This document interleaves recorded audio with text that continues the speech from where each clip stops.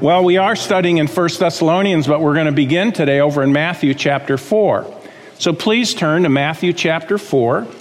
And so today we're talking about the supernatural ministry of the Word of God. In Matthew 4:4, when Jesus was being tempted, what did Jesus do?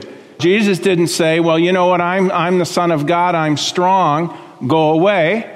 No, what he did was he quoted Scripture. Now, I think that's fascinating that God himself, the author of Scripture, the living Word, would quote the written Word. Okay, and he says in Matthew 4:4, he answered the devil and said, "It is written, man shall not live by bread alone, but by every word that proceedeth out of the mouth of God." A man in Kansas City was severely injured in an explosion. Evangelist Robert L. Sumner tells about him in his book, The Wonders of the Word of God. The victim's face was badly disfigured, and he lost his eyesight as well as both hands.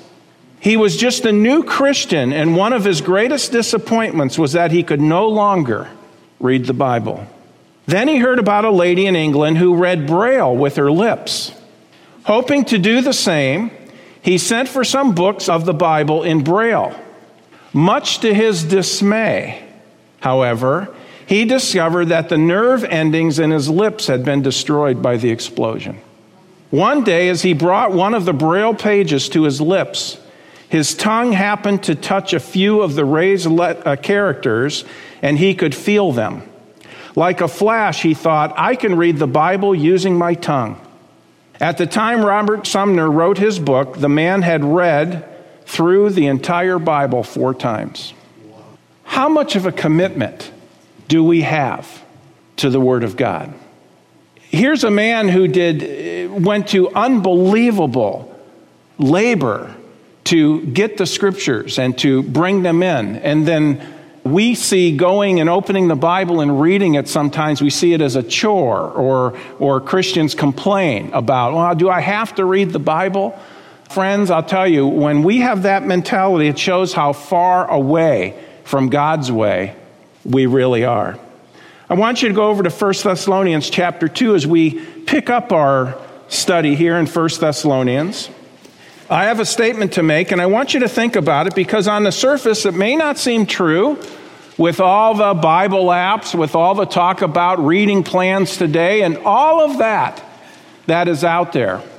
The truth of it is, folks, the statistics tell us something far different than what we're saying. You see, at this point, there's plenty of exposure today to the Word of God, contrary to popular belief. We have more access to it than we've ever had before. The problem, though, is this. It isn't access to the Word of God in America. The problem is, do we believe it's the Word of God in America? There's a big difference between the two. Now, there are people who say, oh, yes, I believe the Bible's the Word of God. But yet at the same time, when we come upon the hard parts of Scripture, the parts of Scripture that challenge us, convict us to change for one reason or another, then all of a sudden we go somewhere else besides the Bible to end up making the final decisions about those issues of life. The truth of it is this. If when we are faced with the Word of God and the challenges and the convictions sometimes that the Holy Spirit brings, and we decide to look for another opinion, and by the way, oftentimes it ends up being our own, we've strayed. As a matter of fact, there's a very strong word for that in the Bible. It's called apostasy. To leave the truth. To stray away from the truth. Okay? A major problem today in the church is that many no longer truly believe the Bible is the Word of God. And by the way, that explains why, 75 to 80% of young people today, once they graduate from high school and go to college, they never go back to church. Wait a minute. You were raised in a Bible-believing church. You were raised in a Christian home. You went to a Christian school. What happened? I'll tell you what happened. You don't believe the Bible's the Word of God. The truth of it is, there was a point before you ever left that you decided that you weren't sure that it was. And you know what, folks? It can happen to us. And I'm talking about those of us who are in church today. In other words, they don't respect the Bible as such. They do not believe that it is the final authority for faith and practice, even though we can say that over and over. Oh, yes, I believe the Bible is my final authority for faith and practice. Is it? Is it?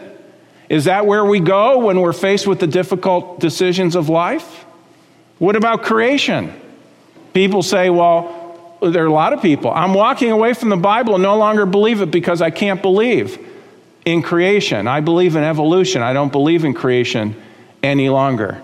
Wait a minute. You've just forsaken. Friend, let me tell you something. If you believe in evolution, you don't believe in creation, you have not done your homework. You don't know what you're talking about.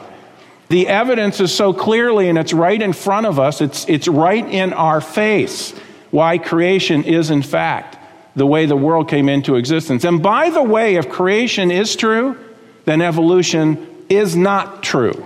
There is no such thing as theistic evolution. That's not what it says. Well, do you really believe that the Bible was created in 6 days? Yes. Well, you don't really believe 24-hour periods, do you? Yes. Read Exodus 20. It solves it. It answers it. God put it down, and you can put your pen down. You can bank on it. 6 literal days. Well, I can't believe that. Wait a minute. Why not? You must have a really little puny God. You know what? My God could have made it in 6 seconds. He could have done it all in 1 second if he wanted. Because that's the God of the Bible. He's omnipotent, all powerful. Folks, when we come face to face with Scripture and when we say, well, you know what? I don't buy that. You are in fact taking the place of God in your life. Jesus didn't do it. He was God in the flesh. Why do we do it? Creation. How about biblical marriage? There's another one. Biblical marriage. What is biblical marriage? One man, one woman for life. One man, one woman for life. Not 2 men, not 2 women. One man, one woman for life. That's God's plan for marriage. What about, here's one, controversial one today. And by the way, what I just mentioned is extremely controversial today. And by the way, a lot of people who claim to be evangelical Christians are getting very soft on the idea of what constitutes marriage. God has never changed. One man, one woman for life. Read the first 2 chapters of Genesis and then also the Gospels. Jesus reiterates it in the Gospels. Here's a controversial one, male leadership in the local church. Now listen, I think the world of women. I mean, I married one. But listen, women are a tremendous asset to the local church, but not in the pulpit. Say, well, you know, that's an old idea. And then we say, no, do you believe the Word of God? Say, well, I'm not coming back to this church. I don't like that idea. So what you're telling me is this. You reject what God says because it doesn't sit well with you. Do you see the problem in that, dear friend? You are making yourself God. Now that people don't like me, let's continue. What made, getting on the positive side of this, what made the Thessalonians such a vibrant, excited group of young believers who are on fire for Christ? We're going to look at one major thing today. 1 Thessalonians chapter 2 and verse 13. Paul says, for this cause also thank we God without ceasing. And in the context, it's about you guys. That's what he was getting at. Because when you received the word of God, which you heard of us, you received it not as the word of men, but as it is in truth, the word of God, which effectually worketh also in you that believe. As we continue in our series, I continue to be impressed by these young believers in Thessalonica and their excitement about Jesus Christ. They had the zeal that every believer should have. If you've trusted Christ as Savior, do you have zeal for Christ in your life? Are you excited about serving the Lord? If not, why not? See, if we willingly submit to the Word of God and we do the Word of God, one of the things God produces in our life is zeal. Zeal. The word zeal, okay, zealous. The New Testament word, it means boiling hot. Are you hot for Christ? People talk about people today. They'll say, well, that guy's hot. That girl's hot. Okay? You certainly don't mean it like God means it. You're talking carnality. You're talking lust. No, boiling hot, excited, on fire, enthusiastic for Jesus Christ. Does that describe me as a Christian? Does that describe you? If not, why not? That's what God wants. Titus, by the way, we won't go there. Titus chapter 2 is very clear that that is what God produces in the life of one who responds properly, a believer who responds properly to the grace of God and walks with Christ. They will become zealous of good works. Now, what made them this way? Well, a major factor was that they had a proper view of Scripture, and that's what we see in verse 13. You see, it effectively works in us who believe it. Do you see at the end of verse 13, the word of God which effectually or effectively worketh also in you that believe? This is amazing. And what does this speak about? It speaks about the supernatural ministry of the Word of God. The supernatural ministry of the Word of God. Folks, this book that I hold in my hand, this is a supernatural book. It is God-breathed. It is not like any other book. You can buy a book or download a book or however you want to do it. Some other book, maybe it's a novel, maybe it's a cookbook, whether it's this or whether it's that, okay, biography, whatever it may be. And guess what? Once you've read that book, you've read that book. And many times you never read it again. Not always, I know, but many times you never read it again. This is a book that is always new, that is always fresh. And as you get into the Word of God, it speaks to you today where you're at in your circumstances, and the Holy Spirit of God, who authored it, is going to impress that on our minds. It's a living book. It's God-breathed. So we're looking at the supernatural ministry of the Word of God. Several things I want to touch on today. Number one is this, the value of the Word. The value of the Word. What makes it so valuable? Well, it is in fact the Word of God. It is inspired. Now, the word inspired means God breathed. God breathed it out. All right? Man is not the author of the Bible. God is the author of the Bible. God used man to get it onto paper.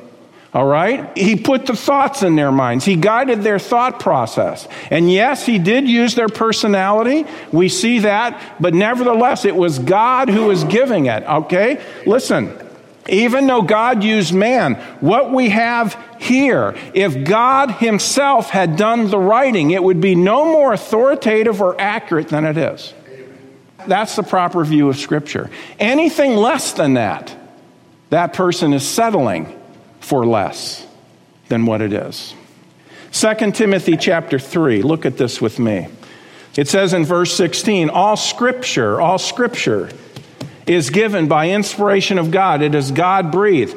And look what it says. It is profitable for doctrine, that's teaching, for reproof, that's conviction, for correction, that's restoration, for instruction, that's training, in righteousness. Okay? It's profitable for all of these things. Verse 17, that the man of God may be perfect. The idea is complete, thoroughly furnished unto all good works. All right? Now, what does all that mean? Well, let me give you some practical applications or explanations of that, all right? First is this. It is our source of salvation. The Word of God is the source of our salvation. In other words, this begins with the gospel. Now, around this place, we talk about the gospel a lot. And I say, what is the gospel? Well, the gospel is that Jesus, God in the flesh, came to earth. He died on the cross, paid for our sins, was buried, and rose from the grave 3 days later. And when you believe, trust in Jesus Christ that he made that payment for you, he gives you everlasting life as a free gift. That is the gospel. Romans 1 verse 16, Paul said this, I am not ashamed of the gospel of Christ, for it is the power of God unto salvation. And look what it says, to everyone that does what? Believes. Not believes and is baptized, believes and surrenders their life and promises they're going to behave themselves. Well, it's good to behave yourself, okay, but it's not a condition of being saved. It's believing. See, salvation is a gift. It's not based on what we do. It's based on what Christ did for us. When we trust in Jesus Christ as our Savior, He gives us everlasting life. Romans 10:17 says, so then faith comes by hearing, and hearing by man's opinion? No. Talking heads on TV? No. How about talking heads on Fox News? No. They're talking heads. That's all they are. There's only one God. There's only one opinion that matters. Don't you get tired of opinions? I get tired of hearing people's opinions. Faith comes by hearing. Hearing by the Word of God. This plan of salvation is found in the Bible. And it's in the Bible when we find it and we read it and we understand it and we believe it. God gives us that moment, everlasting life. We are born into the family of God. If you're visiting with us today, I want you to understand this. Let me explain this gospel very clearly to you. Pay close attention, please. Okay? I'm going to let this hand represent you and me. We're going to take this wallet. It says on here, sin. Somebody asked me, was it last week or the week before? Does that wallet, and I get it because you're a ways off, does it say sin on it? I said, yes, it does. Yes, it does.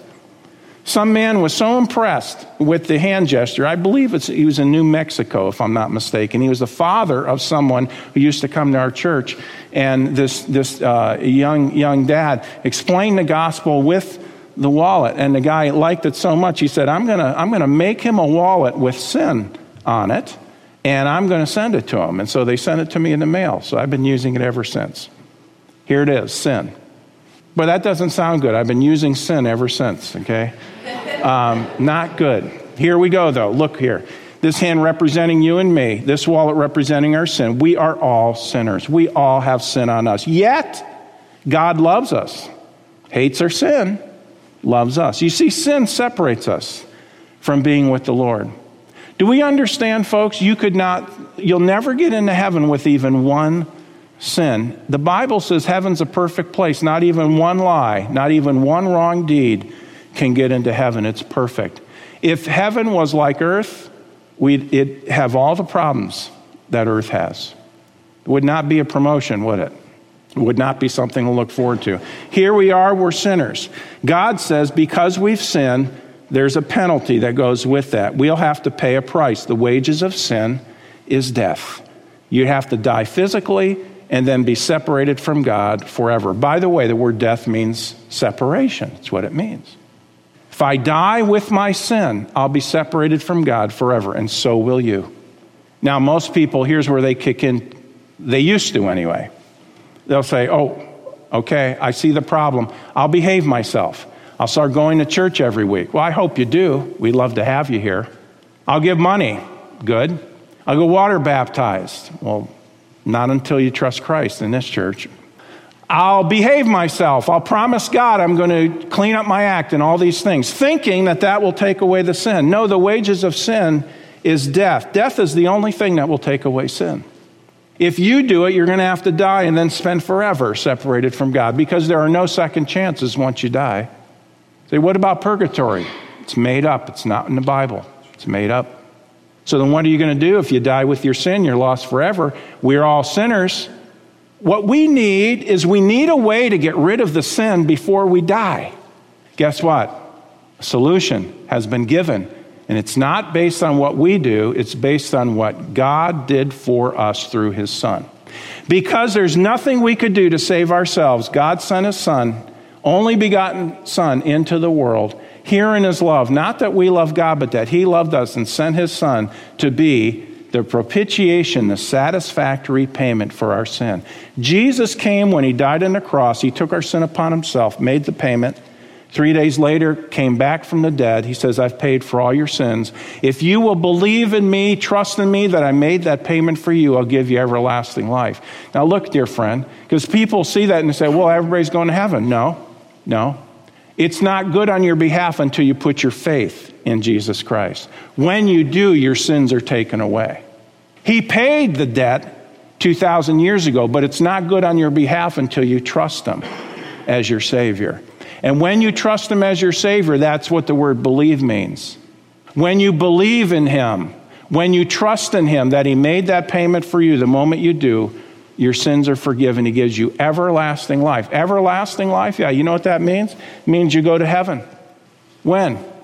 The moment you've trusted Christ, you have it. Therefore, it doesn't matter when you die, you still have it because it's everlasting. You're going to go live with God forever. Now that is good news. And that's what the word gospel means. And today you can be sure of going to heaven before you ever walk out of here. If you'll trust in Jesus Christ as your Savior, he'll give you that gift of eternal life. So number one, it's the source of salvation. But secondly, it's the source that the Lord uses most to change our lives once we are saved. Once we're saved. You know, when people trust Christ the Savior, their sins are taken care of. They go to heaven. You can't be lost once you're saved because there's no sin to send you to hell. Jesus took care of it all. So there's no condemnation to those who are in Christ Jesus. Romans 8:1. But that doesn't mean once we're saved that we're automatically perfect and godly in character. Okay? Matter of fact, in this life we'll never be perfect. But we can grow and we can become more godly. What is the agent that does that? It's the Word of God that does that. It is the source that the Lord uses most to change our lives once we are saved. Jesus said, praying to the Father, he said, sanctify them through thy truth. Thy word is truth. Sanctify, set them apart, make them pure and holy. How? Through the Word of God. A lot of you know Psalm 1. You can turn there with me if you'd like to look at it, okay? Or just keep following along. But it says this in Psalm 1, verses 1 through 3. Blessed is the man that walketh not in the counsel of the ungodly, nor standeth in the way of sinners, nor sitteth in the seat of the scornful. But his delight means you love it, right? Delight. Blessed is the man that walketh not in the counsel of the ungodly, nor standeth in the way of sinners, nor sitteth in the seat of the scornful. But his delight is in the law of the Lord. That's the word of God. And in his law doth he meditate day and night. What is going to happen to the person who is meditating, okay? Thinking, chewing on the word of God day and night. I can give you, right in verse 3, there are 5 benefits, okay? He shall be like a tree planted by the rivers of water that bringeth forth his fruit in his season. His leaf also shall not wither, and whatsoever he doeth shall prosper. First, stability. He'll be like a tree planted by the rivers of water. You're getting proper nutrition, okay? Your root system is growing. That's stability. That means when the trials and the difficulties of life come into your life, you don't get blown away by them. Secondly, spiritual health. Spiritual health.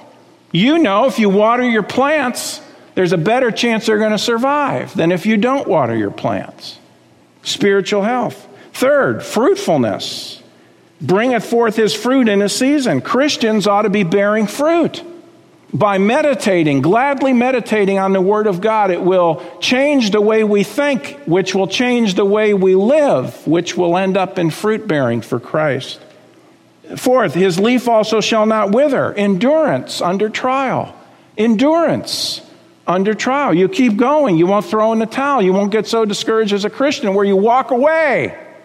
These kids who are walking away from Christianity, they're not joyfully meditating in the Word of God day and night. Because if they were, they wouldn't be walking away. And number 5, there will be success. Whatsoever he doeth shall prosper. Doesn't mean you'll be rich and famous. When God thinks of success, he means spiritually. You'll be spiritually successful.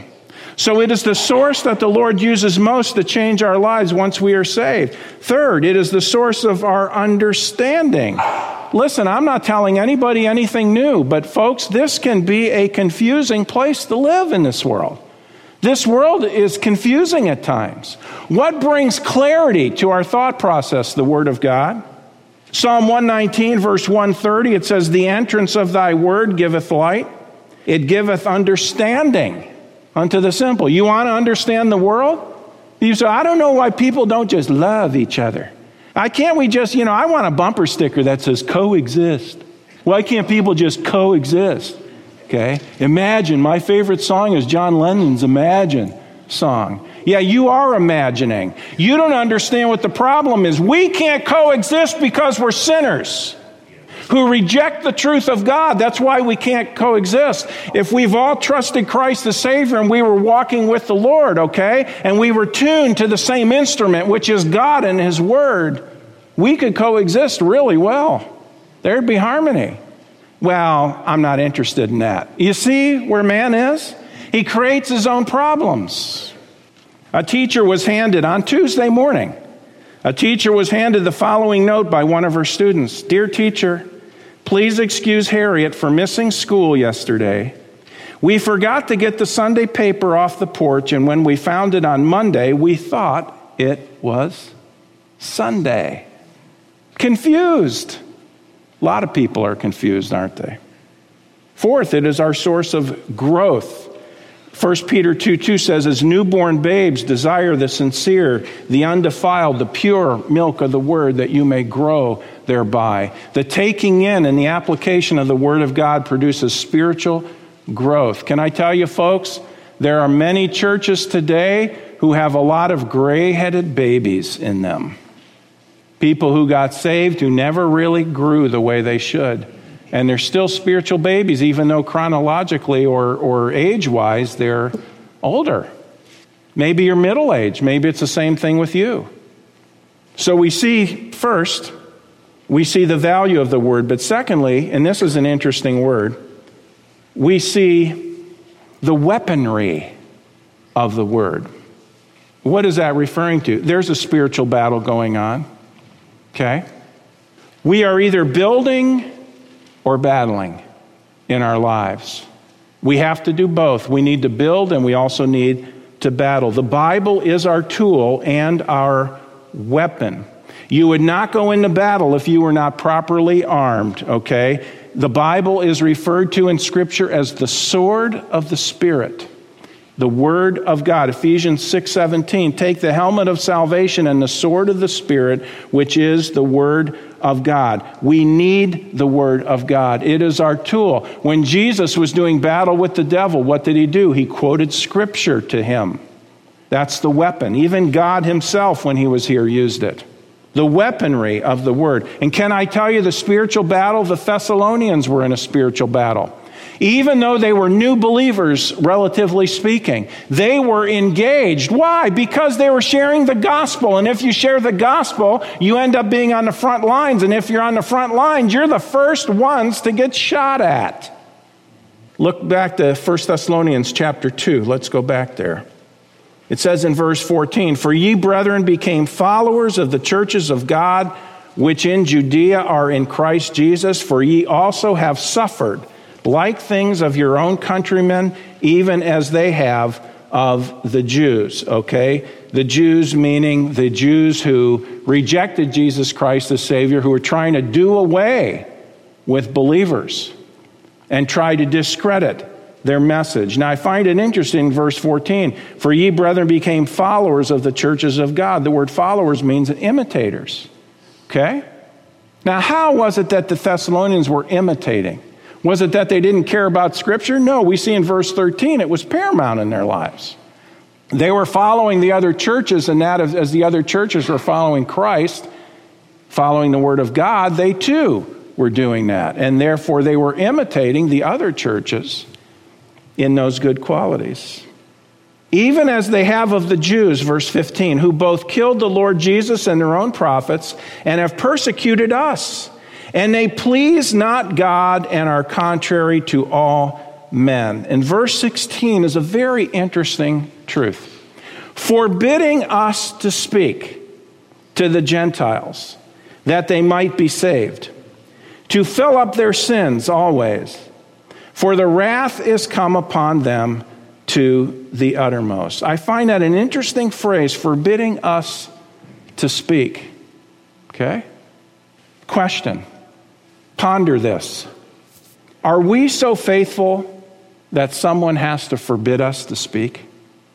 Yikes. Or is the truth of it, most people don't even know we're saved. Boy, that's a miserable testimony, isn't it? See, these people, they were so faithful. We saw that in chapter 1, by the way. They were so faithful that the false teachers had to forbid them, threaten them. If you speak up for Christ, we're going to persecute you. Is that you and me? Do we go through any of that in our own lives? By the way, it's happening, as was mentioned earlier, it's happening all over the world. Yes, persecution is getting greater in the United States, but it's nothing compared to what's going on. And by the way, the persecution in China is really stepped up, as well as places like India and some of these other third world countries. Folks, days are going to get tougher. They're not going to get easier. Verse 17, but we, brethren, being taken from you for a short time in presence, not in heart, endeavoring the more abundantly to see your face with great desire, wherefore we would have come to you, even I, Paul, once again, interesting phrase, but Satan hindered us. How did Satan hinder them? Okay, there could be a lot of ways. One of the ways in the context very clearly, using false religious people to persecute them. Those were tools in the hands of Satan. You see, let me mention this. If you know somebody who is hostile towards the gospel, hostile towards Christianity.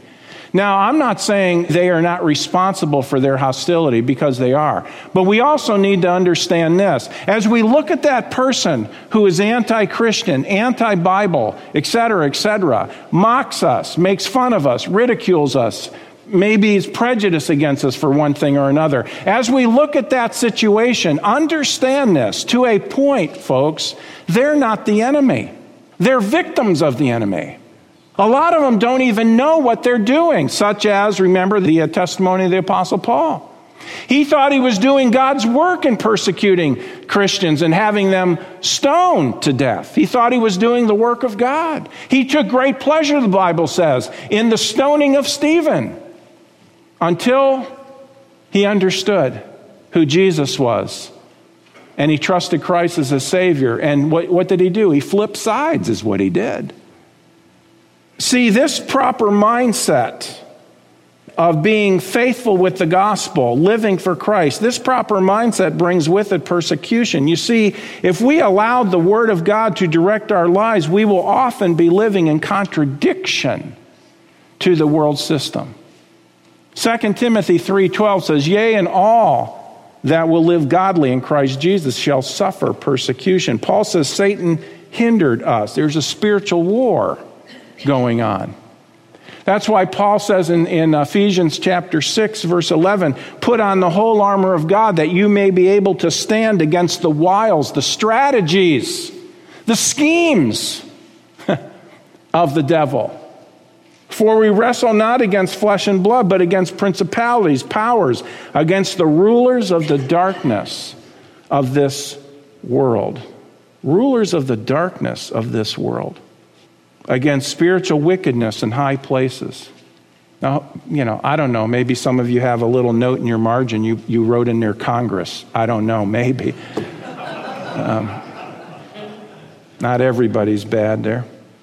Leads us to our third issue, the eternal fruit of the Word of God. You see, the gospel message that we preach that gives everlasting life, where is it found? It's found in the Bible. And we see in verse 19 reference to this. For what is our hope or joy or crown of rejoicing? Are not even ye in the presence of our Lord Jesus Christ that is coming? For ye are our glory and joy, the eternal fruit of the Word. Okay, what is he referring to? He's referring to the Thessalonians, that they trusted Christ as Savior. And guess what, folks? Every soul we lead to Christ is eternal fruit that will never pass away.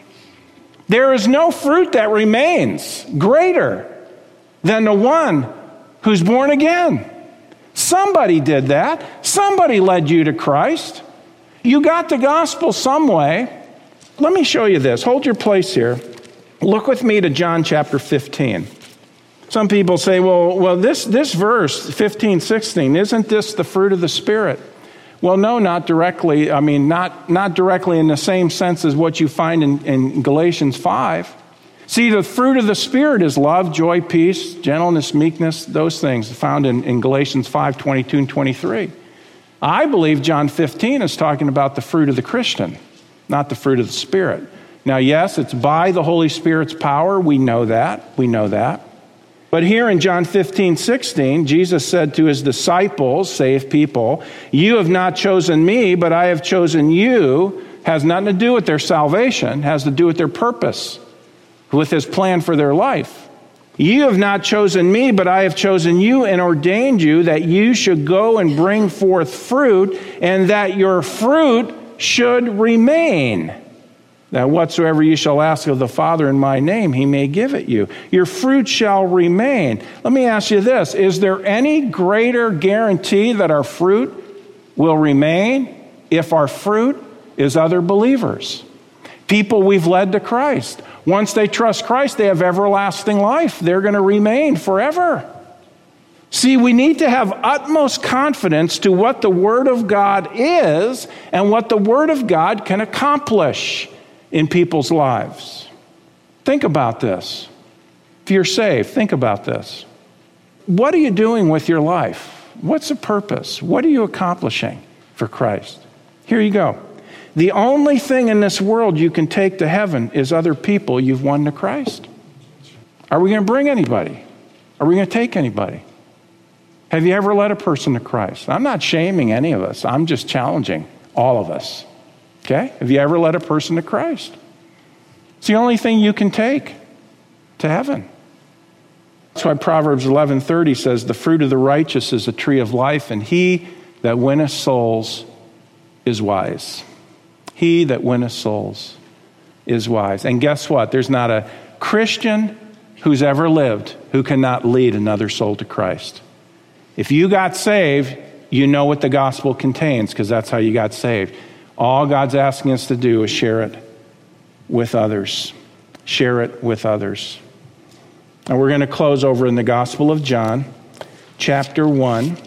You could possibly be here today, friend, and you're not sure where you're going. Well, I explained it, hopefully clearly, at the beginning of this message. Please listen carefully now. But maybe you're here and you've never put your faith, your trust in Jesus Christ as your Savior. I would love for you to become a child of God today. And if that's my desire, imagine how much God wants that. God is reaching out to you. He's saying, "I want to give you the gift of eternal life. Will you receive it?" My Son, the Lord Jesus Christ, suffered on the cross and paid for your sins, and he purchased your salvation there. And he's offering you eternal life as a gift if you'd simply receive it. You're not making promises. You're not saying, "Okay, I'm going to do this, I'm going to start, I'm going to stop." You're simply saying, "You know what? I get it. I'm a sinner, and I need a payment for my sin. Jesus made the payment. I'm going to accept his payment as mine. I'm going to trust in him that he did that for me." And when you do, he gives you, friend, the gift of everlasting life. How? Simply by faith, by trusting in Christ. John chapter 1 and verse 12, it says, "But as many as received him," Jesus Christ, you receive him as your Savior, "to them gave he power to become the sons of God, even to them that believe on his name." What does that mean, to believe on his name? His name, Jesus, means God who is our Savior. You're trusting in him that he is God who will save you. Would you do that today? Would you do it today? This is the greatest thing in all the world. I understood this way back in 1972. I know a lot of you weren't even alive then. I'm good with that. But you know what? Not one day since then has this joy and excitement about that message diminished. It has never diminished, because it is the good news of God. It is eternal in nature. And I want you to know it. And I want you to trust Christ. And certainly God even more so. Would you trust Christ today? Well, friends, that concludes this edition of Voice of Assurance. Thanks so much for listening. And would you share this ministry with a friend? To contact us or learn more about our ministry, please visit www.northlandchurch.com. Your prayers and support for this ministry are greatly appreciated. Thank you so much, and God bless you.